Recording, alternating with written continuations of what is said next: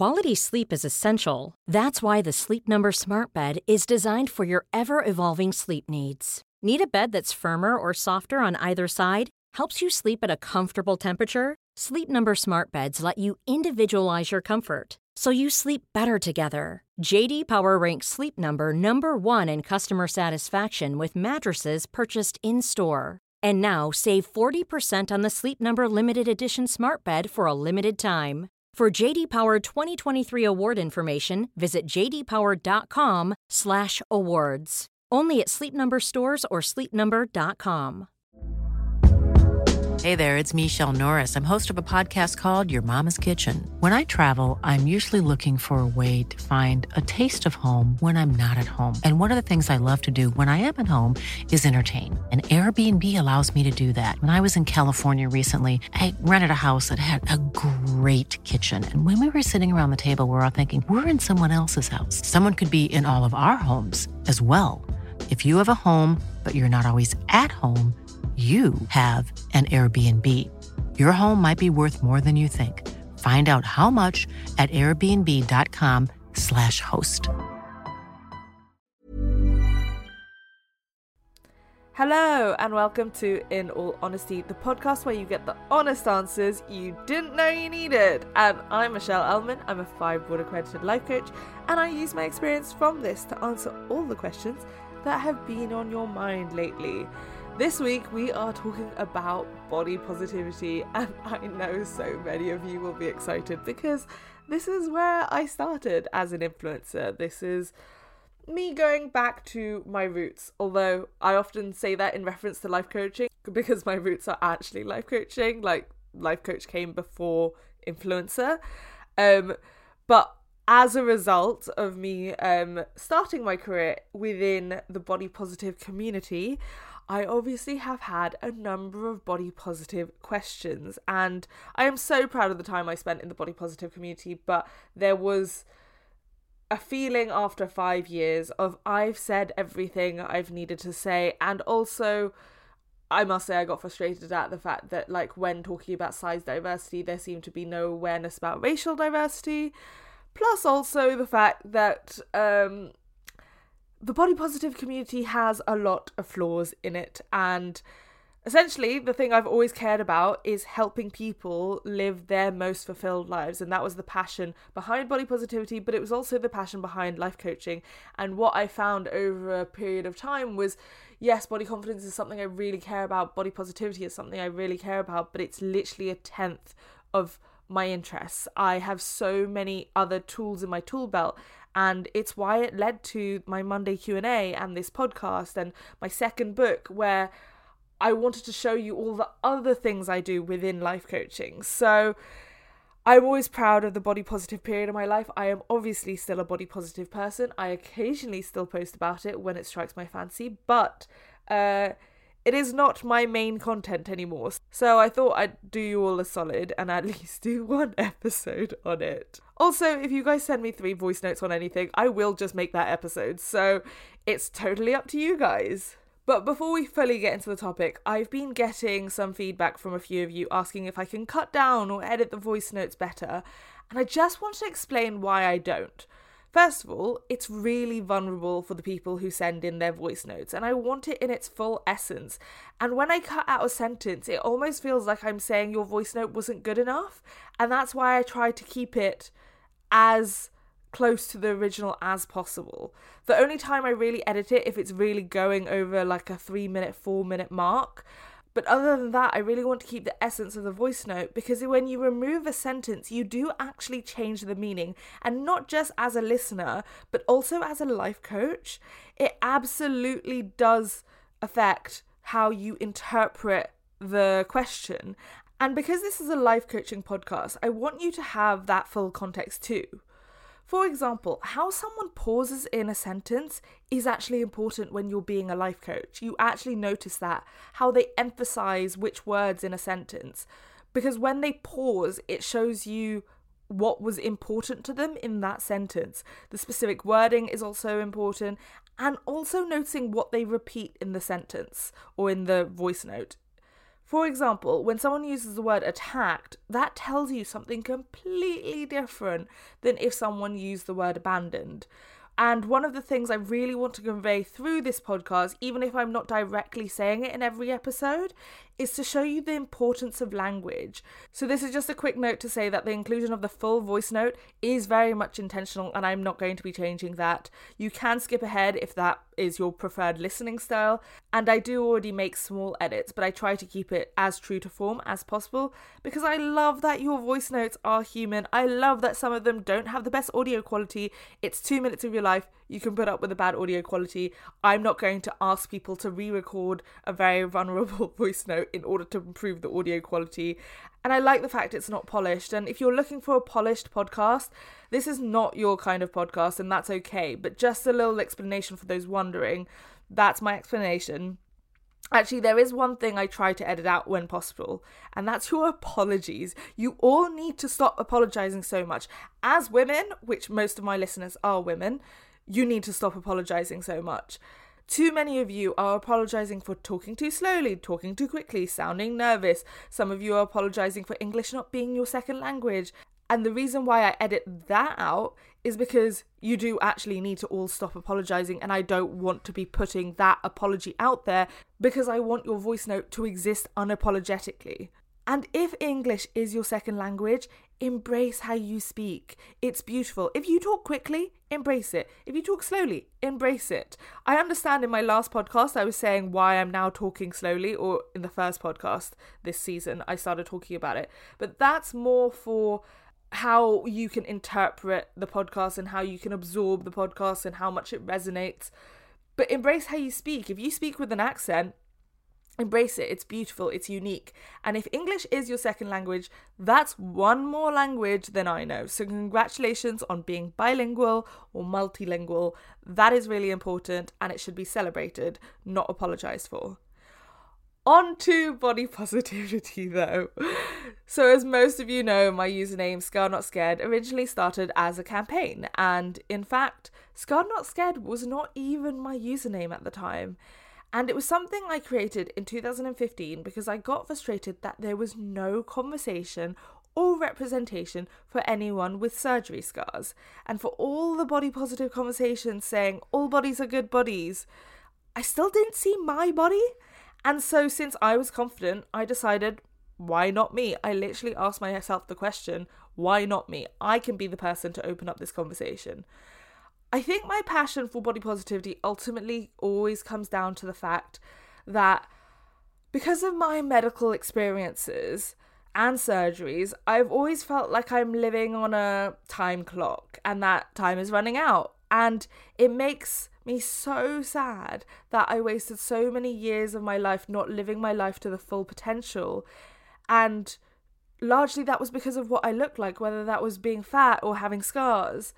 And more so, I am sad by the fact that it took me so long and such a painful experience to finally start living my life. And that's why I started talking about it, so that you can learn from my experience and not have to go through a really traumatic experience in order to actually start appreciating your body. When I launched this campaign, I had already found body confidence. I was around 21, I want to say, maybe 22.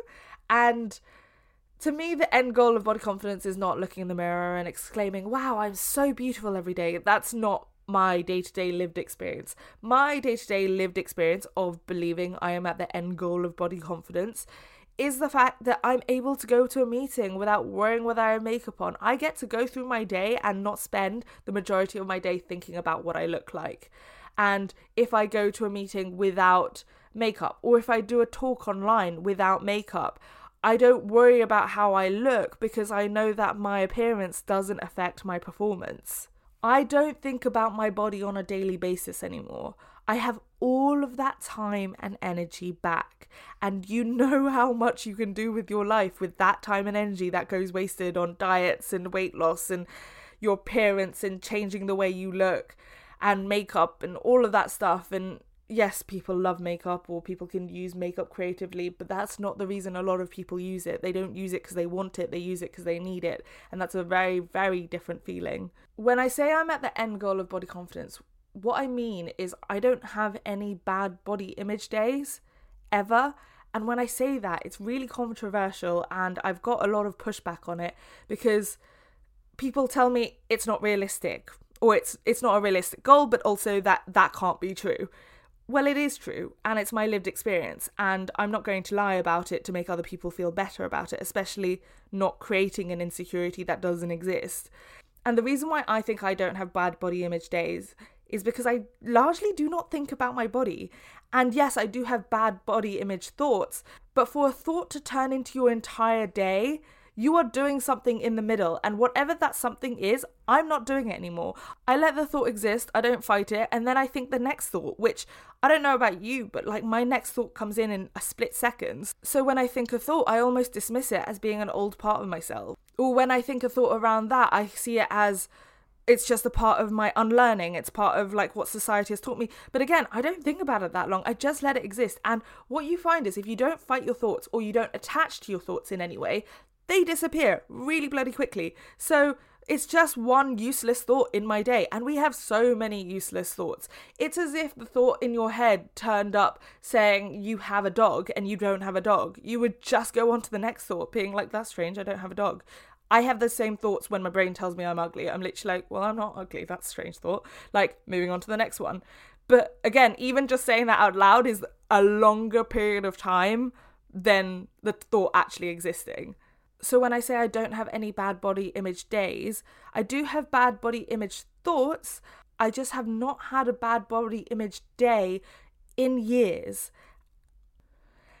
And when I'm told it's not achievable for most people, I just simply say that's not true. Because if it's achievable for me, it's achievable for other people. And why set the bar lower than what is possible? And it's possible because I live it every single day. In fact, the only time I have had a bad body image day in maybe 6 years is one day in 2018 where I was put into a triangle bikini on a photo shoot.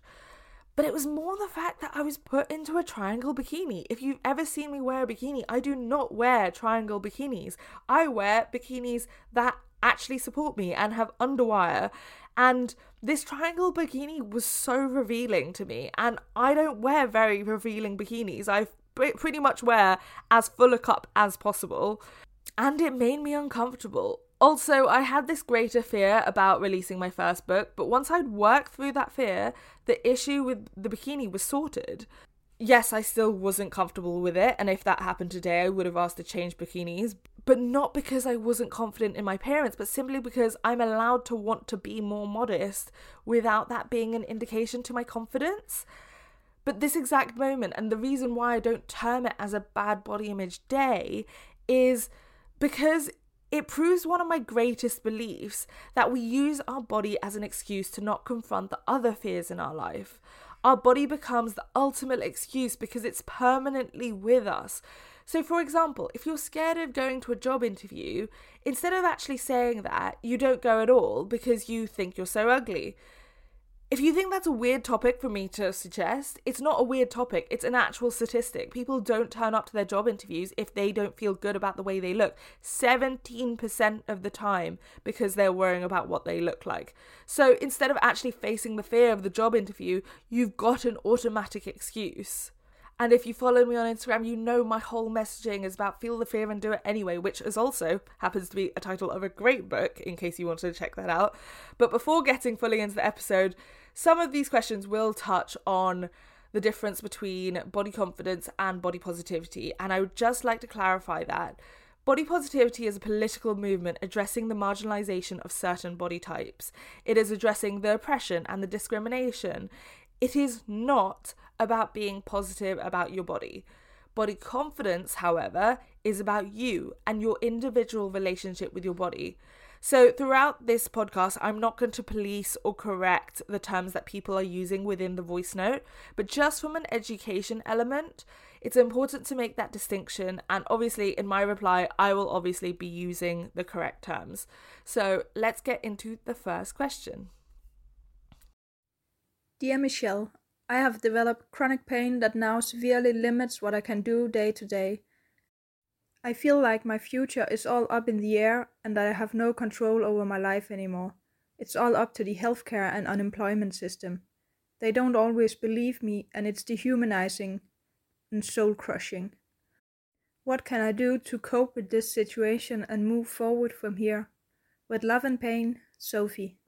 Hi Sophie, thank you so much for your question. I totally know the frustration of people not believing you and having to advocate for your body so much more than is necessary. For me, it was the feeling of not being heard and not treating my symptoms as if they were legitimate. But for me, I actually realised this lesson was so needed in my life because it got me to a point where I refused to question what I was experiencing. To the point where even now, 2 decades on, I am so much better at advocating for my body and myself than my peers who have had no health issues. And this is genuinely what helped me in these situations. Don't let their doubts filter into your own beliefs about you and your body. Your pain is real. That is a fact. I want you to spend time validating your own pain and believing your own pain and that it's real to such an extent that I want it to be as ridiculous as someone saying you had blue hair when your hair is brown. If you had brown hair and someone said, no, your hair is blue, how would you respond? No, you're mad. What are you talking about? You need to believe in the realness of your experience, that you have the exact same reaction. And instead, every time someone says what you are experiencing is not valid, I want you to actively tell yourself that you are standing up for yourself and your body, and almost act as if your body is a separate entity that deserves defending. Let it make you angry instead. Let that anger of proving them wrong provide you the energy to fight this battle. And within that, it means you will stop letting the doubt squeeze in. When I personally got to this point, I would just go from one doctor to another, thinking, frankly, that they were stupid, until I found a doctor who actually listened to me and listened to what was wrong. Now, obviously, this might not be the case with your situation and your chronic pain, but the questioning of your experience will be soul-crushing if you don't trust your own sensations. You are the expert in your own body, and no one knows anything without your information first, without it going through your own filters. Without that information, your doctor is useless. Any doctor is useless. So therefore, you are the expert in the room. So don't let professionals gaslight you into thinking that what you're going through is not real or valid. You are going through what you are going through. That is an undeniable fact. Yes, absolutely. Everything is up in the air. And to be honest, so is life. And that's the case with everyone. It might seem like this is a situation creating more uncertainty in your life, but realistically, life is uncertain. Whether this is going on or not, someone who doesn't have any health problems today could get them tomorrow, and that is the uncertainty of life. And they would be in the exact same position as you. So the challenge is not to create more certainty, but instead know that you can handle whatever is thrown in your direction. If you truly believe you can handle it, no matter what happens, then it doesn't matter what happens next. And the way to do this is to start building a list of every time you thought you couldn't handle something and you did. I want you to start proving to yourself how strong you are and remembering and focusing on that. A lot of this is going to be out of your control, but in order for you to feel in control when you aren't in control, is to focus on what you can control and forget the rest. So another practical thing you can do is every night name 3 things that you thought you weren't going to survive and you did. Every night name 3 things that are within your control. It will help you feel more in control even if you aren't. However you manage this, it is a shit situation to be in. And whatever feelings arise out of having to survive this, those feelings are real and they're justified. So let yourself have your feelings. If you're scared, let yourself be scared. If you are sad, let yourself be sad.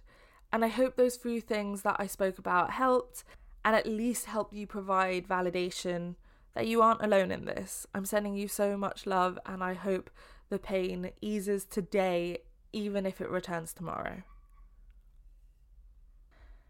This week in Dissecting Dysfunctional Conversations, we are going old school back to Gilmore Girls Season 1. If you've not watched Gilmore Girls, it centres around a mother-daughter relationship with Rory and Lorelai. Rory is the daughter, and in this season she is in a relationship with a guy called Dean. And in this episode she finds out that her boyfriend is building her a car. It's a relatively new relationship, but I mean, Rory is 16 years old, so a new relationship, but an important one, and they've been together for about 3 months. She thanks him for the car, and then he says that he loves her. She pauses, and then he asks if she heard him. And she stumbles and says she loves the car, and he asks if that's it. And she said no, but she's just surprised. She didn't expect it, and she just needs to think about it for a minute. And he gets really angry that she didn't say it back. She says it's a big deal to her and she needs a minute, and he responds with, "This is not something you should have to think about. You either feel it or you don't." So I understand they're both 16, but this idea that someone doesn't love you just because they don't respond at the exact same time that you declare it, or even the fact that someone doesn't develop feelings at the same rate as you, is an important point. Rory explains that her feelings about love are confusing because of her parents, and she's never said it to a boy before. But throughout this, Dean takes it all as a personal insult. Of course he is allowed to be upset, but just because someone doesn't say "I love you" in the exact moment you say it first, doesn't mean they won't ever love you, but just that they're not ready yet. It's okay to develop feelings at a different rate. And I get this question a lot with people asking, like, I've been dating someone for however long, and is it normal that I don't feel ready to move in together? Is it normal that I don't feel ready to kiss them? Is it normal that I don't feel ready to sleep with them? Everyone moves at different stages, and judging those feelings that you're having isn't going to make you move any faster, and you can move at your own speed. A functional conversation would have allowed for people having different feelings at different rates and created a safe space for both of them to have a conversation about it. Rory's response of explaining herself was actually really functional, but because Dean went straight into anger, it blocked a moment that could have actually led to increased intimacy and connection. A functional conversation is one where you would say "I love you" with no expectation. When you say "I love you," it should be a gift, and it shouldn't be requiring a response or a reciprocation. You are two separate human beings, and you're allowed to feel differently. And just because someone develops feelings slower doesn't mean they are less important. Some people also do need to think about it. Some people need to process it, and some people will have difficulty communicating it because of their past, whether it's their upbringing or a past relationship. It's great to say "I love you" when you feel it, but the stereotype of being insulted if someone says thank you or goes silent is so unnecessary. So for example, if someone told me they loved me and I didn't feel it back, I wouldn't lie. I wouldn't say "I love you" just for the sake of it. Instead, I would just say, "Wow, thank you so much for telling me. I don't know if I'm there yet, but I love where this is going." And that just really made me smile. I want to say it when I'm ready, but I'm not ready yet. And you might just have to be a little patient with me because I don't say those words very often. So if I said it, I want it to be real, and I want it to be certain, and I want to mean it. Have the hard conversation. It is always worth it. That spiel I just gave is so much better than lying and saying "I love you" just to avoid an argument. Quality sleep is essential. That's why the Sleep Number Smart Bed is designed for your ever-evolving sleep needs. Need a bed that's firmer or softer on either side? Helps you sleep at a comfortable temperature? Sleep Number Smart Beds let you individualize your comfort, so you sleep better together. J.D. Power ranks Sleep Number number 1 in customer satisfaction with mattresses purchased in-store. And now, save 40% on the Sleep Number Limited Edition Smart Bed for a limited time. For J.D. Power 2023 award information, visit jdpower.com/awards. Only at Sleep Number stores or sleepnumber.com. Planning for your next trip? Elevate your travel style with Quince. Quince has all the jet-setting essentials you'll want for your next getaway, like European linen, premium luggage options, buttery soft Italian leather bags, and so much more. And is all priced at 50 to 80% less than similar brands. Plus, Quince only works with factories that use safe and ethical manufacturing practices. Pack your bags with high-quality essentials you'll be wearing for vacations to come with Quince. Go to quince.com/pack for free shipping and 365-day returns. Hey there, it's Michelle Norris. I'm host of a podcast called Your Mama's Kitchen. When I travel, I'm usually looking for a way to find a taste of home when I'm not at home. And one of the things I love to do when I am at home is entertain. And Airbnb allows me to do that. When I was in California recently, I rented a house that had a great kitchen. And when we were sitting around the table, we're all thinking, we're in someone else's house. Someone could be in all of our homes as well. If you have a home, but you're not always at home, you have an Airbnb. Your home might be worth more than you think. Find out how much at airbnb.com/host. Hi, Michelle. So I have a question about losing weight for medical reasons. A little backstory. I've always had very big breasts, even when I was a smaller size than I am now. They've always caused me back pain, and it's gotten so bad that in this past year I've started to seriously consider breast reduction. So this past half year, I've gone through the necessary steps to put in an application for the operation at my health insurance, but the result that I've gotten back now is that I should do physical therapy, which is fair enough, but also that I should lose weight as my BMI is in the slightly obese section before my health insurance would even consider covering the cost of the operation.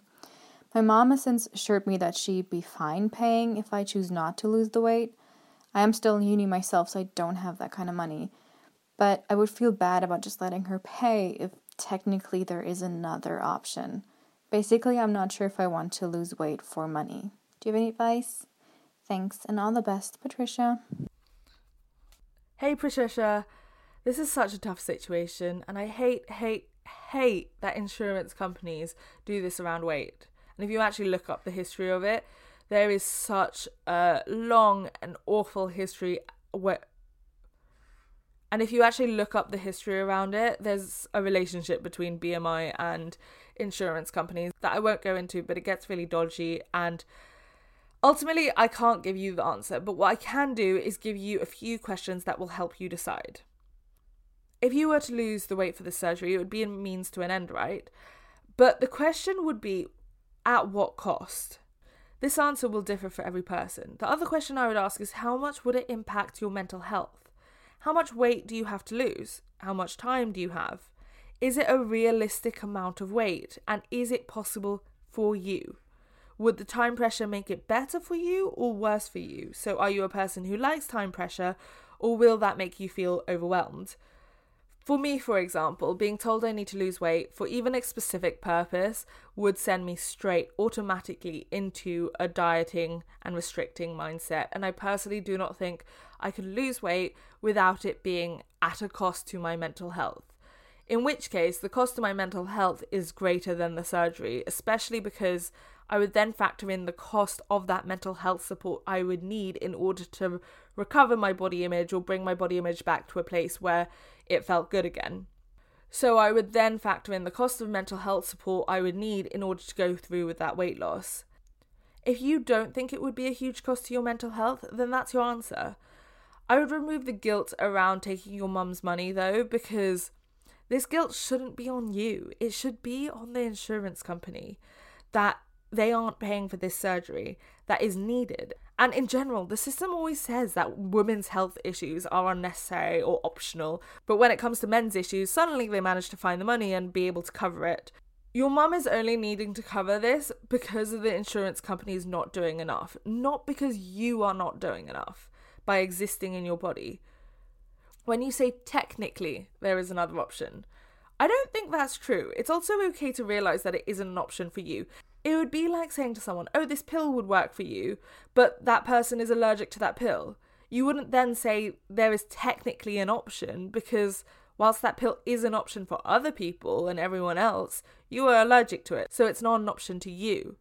And whilst I don't have a yes or no answer for you, it's important we talk about this because, especially within body positivity, there is this conversation about how we are anti-weight loss or anti-diets. And I think it's a lot more nuanced than that.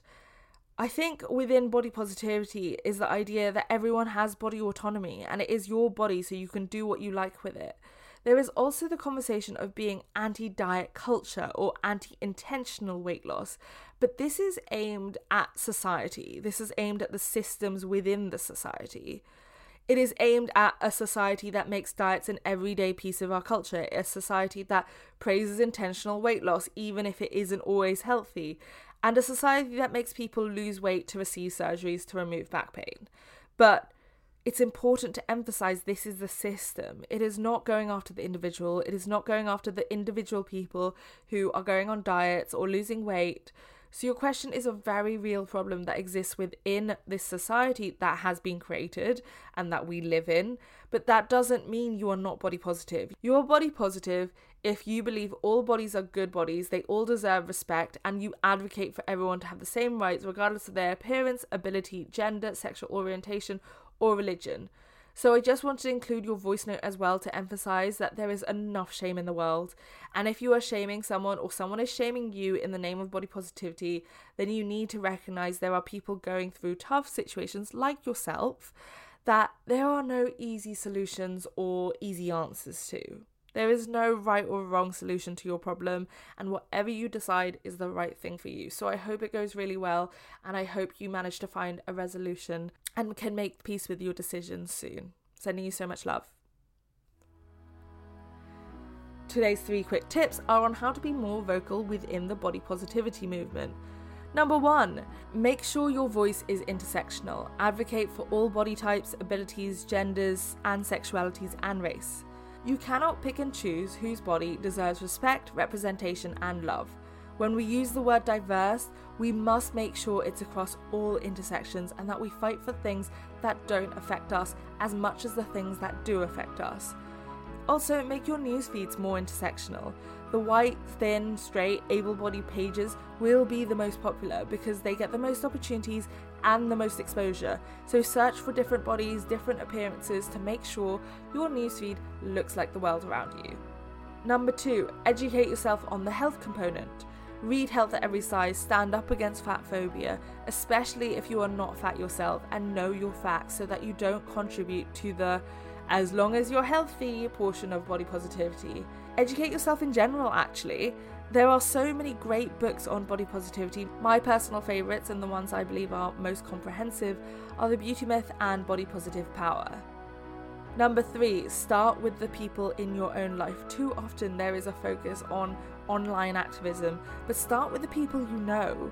I can tell you from my own life, me becoming vocal about body positivity meant so many other people in my life felt more comfortable in their own body and more open to talk about it. And maybe that was just me, but that's where we start. We gain confidence by seeing others doing the damn thing. Hi Michelle, my name's Kim. After years of yo-yo dieting and weight stigma, I'd finally got to a comfortable place in my body. Maybe I even loved it a bit. And then last year, I was diagnosed with a chronic illness. I'm in pain a lot of the time, which means that I can't work full-time in the career that I'd like, I can't see my friends as much as I want to, and I've put on a bit of weight, which means that most of my clothes don't fit and I can't afford a new wardrobe. I hate my body, and I feel so angry about it. How can I build a relationship with my body again? Even if I don't love it, maybe we can be on neutral ground, especially when doctors are constantly telling me that weight loss will be the answer to all of my problems. Spoiler alert, it's not. Thank you for everything that you do, and I'm really loving the podcast. Oh, I so know this journey. I relate to you so much. It is always the moment you actually think you might just love your body that the carpet is ripped out from under you and you go on a bit of a wild ride. Here's the thing. You are going through an adjustment. It's a change, and the change is always going to be harder than the result. So for example, a lot of people when they first break up think being single is awful, but I'd like to remind people being single isn't awful. Going through a breakup is awful. There is a difference, and that is what you're going through. So similarly, existing in a body that is larger or in more pain isn't awful. Adjusting from a body that was smaller or was more able is the difficult part, which means it gets easier, and I speak that from experience. I would actually specifically tell you to go watch my TED Talk if you haven't. I know I mention it at the end of every podcast episode, but in this case it's directly relevant to your issue because I actually explain how I started loving my body from a hospital bed And it was essentially me losing even more of my ability that made me realize that I took for granted the limited ability I already had, and only really was grateful for it once it was taken away. The key to chronic illness and body image is to not turn the hate inwards. Your body is fighting for you, and even though it is creating pain that is uncomfortable and unpleasant and annoying and frustrating and so many worse words I could use, it's doing it because the good cells are fighting the bad cells off. I kind of feel like I'm regurgitating my TED Talk now, but you and your body are on the same team. You are both fighting the same fight. One thing that really helped me in that time in my life was something that is still one of my fundamental beliefs, and it's that you are more than a body. And the reason why this helped me is it was kind of liberating to stop caring about my appearance entirely for the first time in my life. And that happened to me when I was in my hospitalization when I was 19 years old. It was the first time in my life I actually found I cared so much more about what my body could do, even if it was limited and not as capable as others. It still could do so much. And I started focusing on what it could do rather than what it couldn't do. Essentially, when I lost perspective of all the things it could do in the past while I was bedridden, I weirdly became more grateful that at least all I was bedridden. Like, I was still breathing, I could turn my head. No, I couldn't shower myself, but I could feed myself. And focusing on those things did help. So how you start building up that relationship is every night 3 things that you're grateful to your body for. 3 ways your body impressed you today. 3 things why you respect your body. Focus on respect. That is going to be a lot easier and a lot more tangible than body love or body confidence. And as I said before, the final thing I would say is that I became more content with my body the less time I spent thinking about it. So no, you might not be able to see your friends or have the career you want, but find a passion project or something that gets you excited to get out of bed.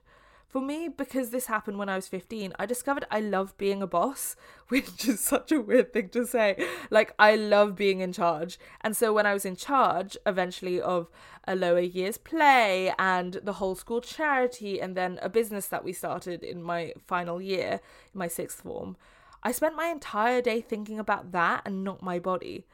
The thing with body confidence, or even just having a good relationship with your body, is that you don't spend much time looking in the mirror. I can leave the house looking like a mess and don't really care what people will think of me or judge me. I can go to a meeting with glasses and unbrushed hair. And even more brilliantly for you, you know what that feels like. And it is so much easier to go back to a place of body acceptance that you once had because you now know what it feels like. So, for example, when I first started working out without diet culture and without this idea of weight loss, I started loving it and actually becoming fit for the first time in my life. And I remember the first time I ran for 20 minutes straight and I was so amazed with myself. And I came off the treadmill with this euphoric high, being like, I wish people knew how fun exercise was. Very shortly after that, I got shin splints, and that injury meant I had to stop running, and that was the main form of exercise I was doing. So when I finally healed from shin splints, I had to start running again. And my fitness was not where it used to be. I had to start, not from the beginning, but I had to start a lot lower down, very close to the beginning. But working up my fitness again, returning it to where it used to be, was a lot easier because I knew what the end goal looked like. Going back to working out after an injury is painful and hard work, but I could imagine what it felt like being on that run, and I could almost chase that feeling. You are doing the exact same thing right now, but we are going to use it to our advantage. So every morning before looking in the mirror, I want you to remember a time in your life when you loved your body. Go back to a specific memory and really look into that memory. Not intellectually, not from your mind, but in your body.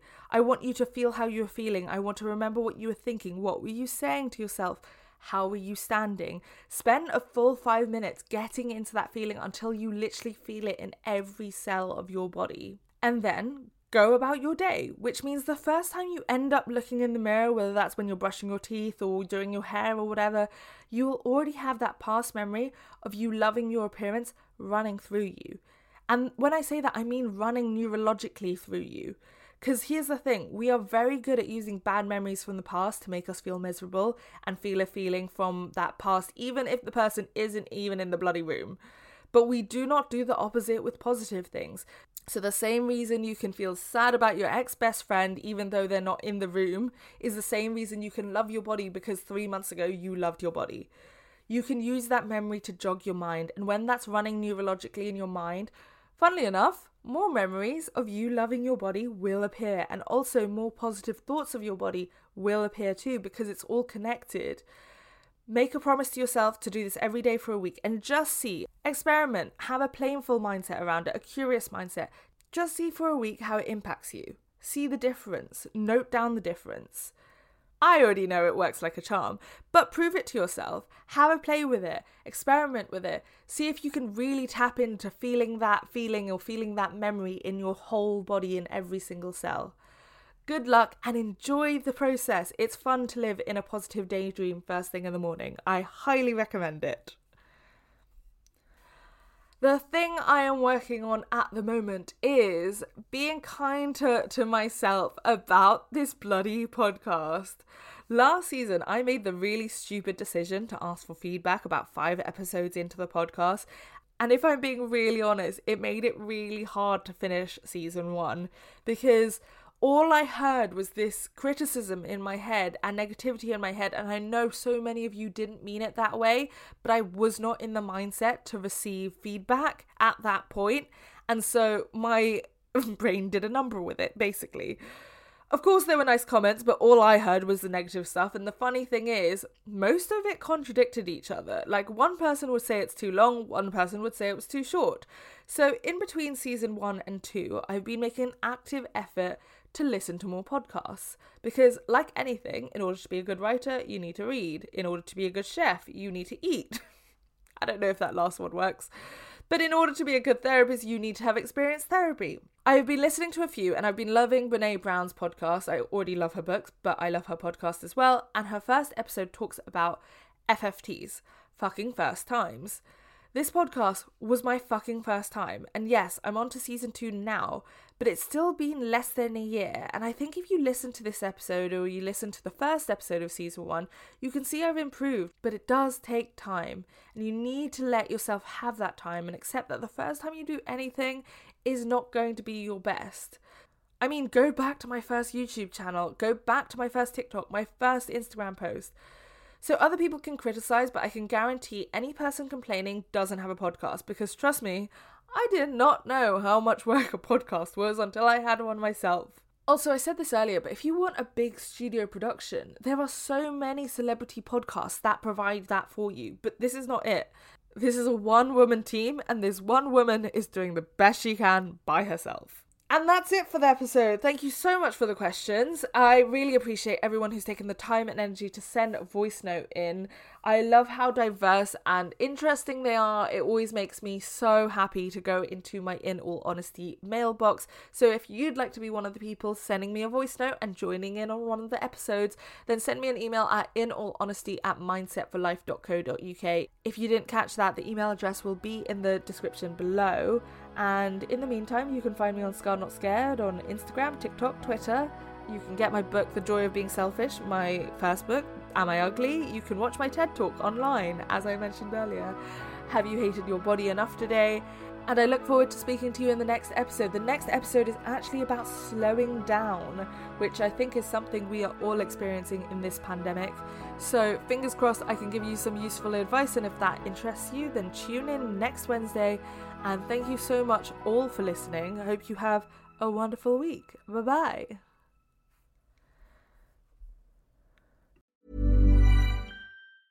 Even when we're on a budget, we still deserve nice things. Quince is a place to scoop up stunning high-end goods for 50 to 80% less than similar brands. They have buttery soft cashmere sweaters starting at $50, luxurious Italian leather bags, and so much more. Plus, Quince only works with factories that use safe, ethical, and responsible manufacturing.